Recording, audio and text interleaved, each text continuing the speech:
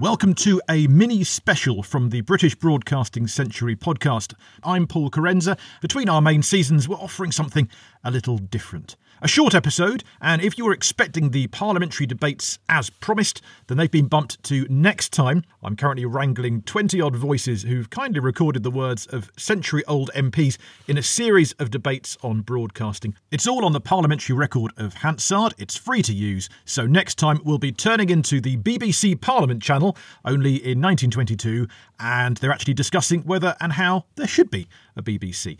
But particularly this episode, I wanted to shout from the rooftops about someone who we all should know more about. And when I say we all, I mean the internet, history books. Basically, I wish there were more about her. We mentioned her briefly 2 episodes ago, but I found out more. So I thought let's have a mini-sode heralding Gertrude Donisthorpe, who, technically, Britain's first DJ. And one of the world's first female broadcasters. There were a handful of other female radio hams from around 1910, like Mrs. Glass of San Jose, Olive Hartberg in New York. Gladys Parkin was one of the earliest and youngest to be granted a government licence for radio. She made her own radio equipment and operated it in California in 1916. But back in England, Gertrude Donisthorpe was almost certainly the first lady of British broadcasting. Hear a little about her. Only a little, I'm afraid. Facts are slim, but we've got them here on the British Broadcasting Century. Hello, this is Paul Carenza calling. This is London Calling. Hello, welcome. This is a short and swift guerrilla episode, I suppose. I'm editing the parliamentary debates at the moment, and in that episode, in the extras bit, I was going to hark back to a couple of episodes ago. The tale of Captain and Mrs. Donisthorpe. So this is 1917. My first broadcast was from a bell tent in a field near Worcester. My part in this experiment was strictly unofficial. But I thought, no, let's make it an episode of its own. Because when I featured them on the Loose Ends episode, I didn't even know their first names. Captain and Mrs. They are footnotes in the history of broadcasting. They don't even make many of the books on the subject. Asa Briggs doesn't mention them.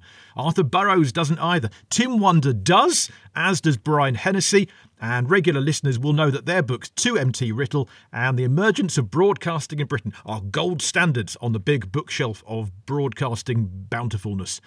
So Mrs. Donisthorpe deserves an episode of her own. And it's been International Women's Day this week, and we know that historically, women in STEM subjects have been given rather a back seat, I think it's fair to say. So we have the chance for this bonus episode. I wanted to give Gertrude Donisthorpe a moment in the spotlight. It will only be brief. Apologies. We don't know lots about her, unfortunately.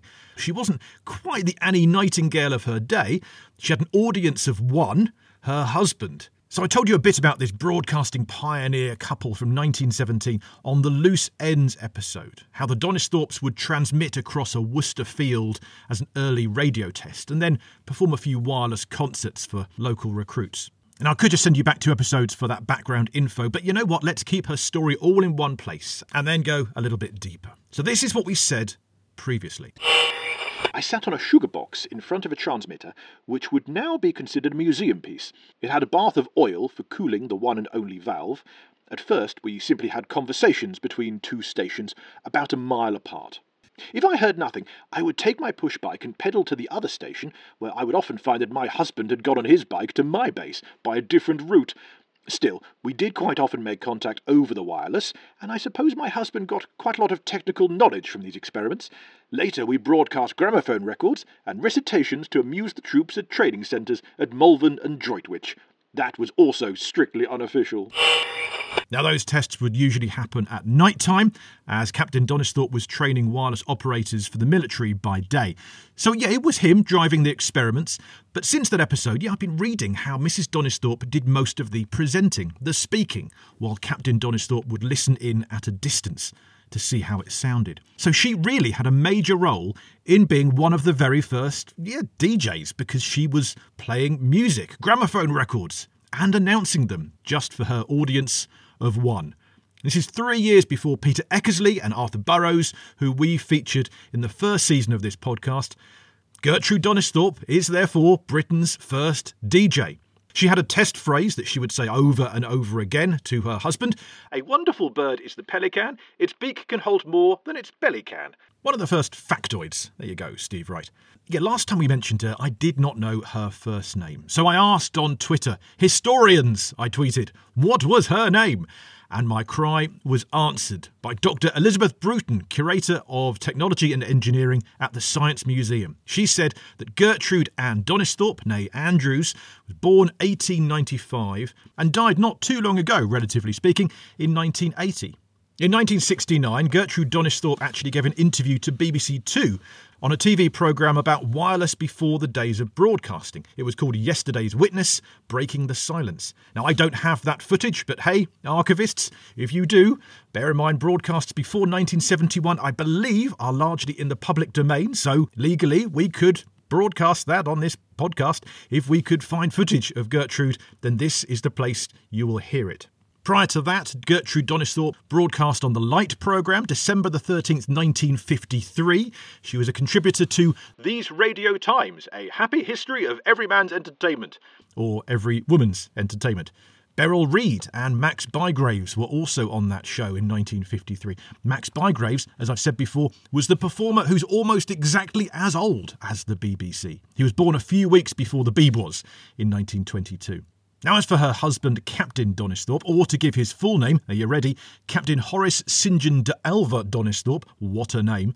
He was one of those nearly ran radio pioneers before the BBC. For a spell during the Great War, 3 evenings a week, the couple put on experimental wireless concerts in England. After the war, as the BBC was nearly taking shape, Captain Donisthorpe was separately negotiating with a West End musical to broadcast its closing night. In a way similar to a phone subscription service at the time, you would pay to listen to live concerts via your home telephone, thanks to the Electrophone organisation. Donny Donisthorpe wanted to do this, but wirelessly. Essentially doing what the BBC would ultimately do within a couple of years.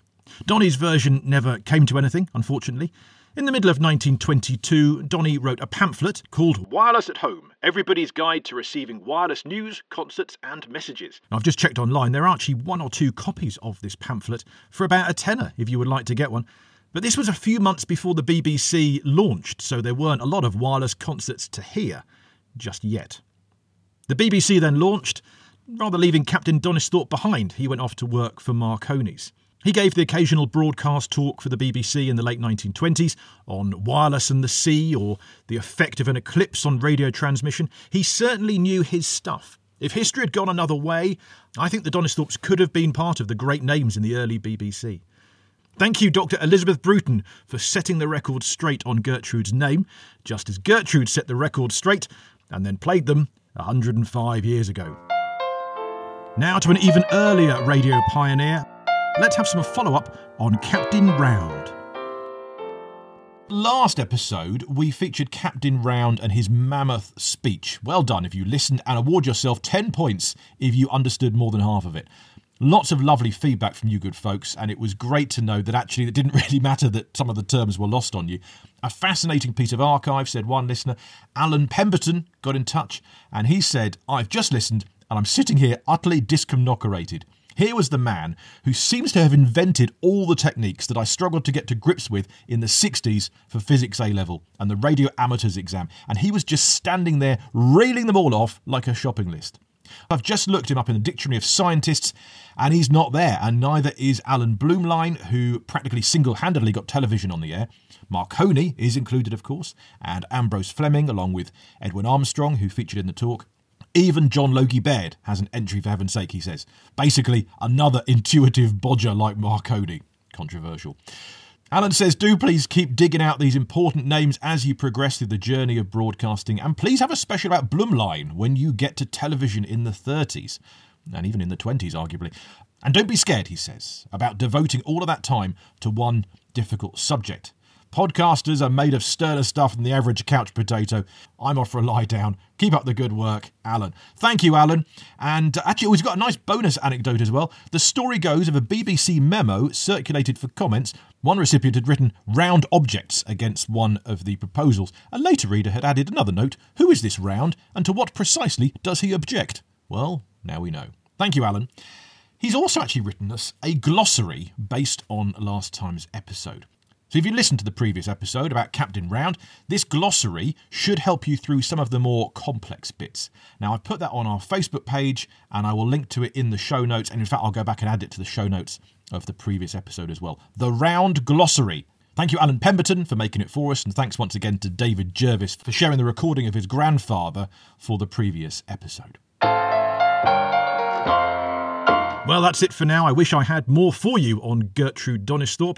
Facts are a little sketchy. Just a short episode then ahead of the parliamentary debate that we'll have next time for you. There you will hear things like this, the first mention of the word broadcasting on the parliamentary record. April 3rd, 1922. Order! Sir Douglas Newton! Is the Postmaster-General prepared substantially to modify and relax at an early date the existing regulations restricting the use of wireless telephones? And will he sanction and promote the daily broadcasting by established and suitably equipped radio stations of wireless telephone messages, likely to prove of value to trade and industry in this country, or being of general public interest? The Postmaster-General, Mr. Callaway. I am entirely sympathetic towards the idea of utilising wireless telephony for the broadcasting of messages of the kind referred to by the Honourable Member. The Postmaster-General and other MPs will follow up with more next time. And that's it for this mini-sode on the Worcester woman, One of the world's first female broadcasters. and to her audience of one, Britain's first DJ. Gertrude Donisthorpe. Do not forget her name. Somebody name an award after her.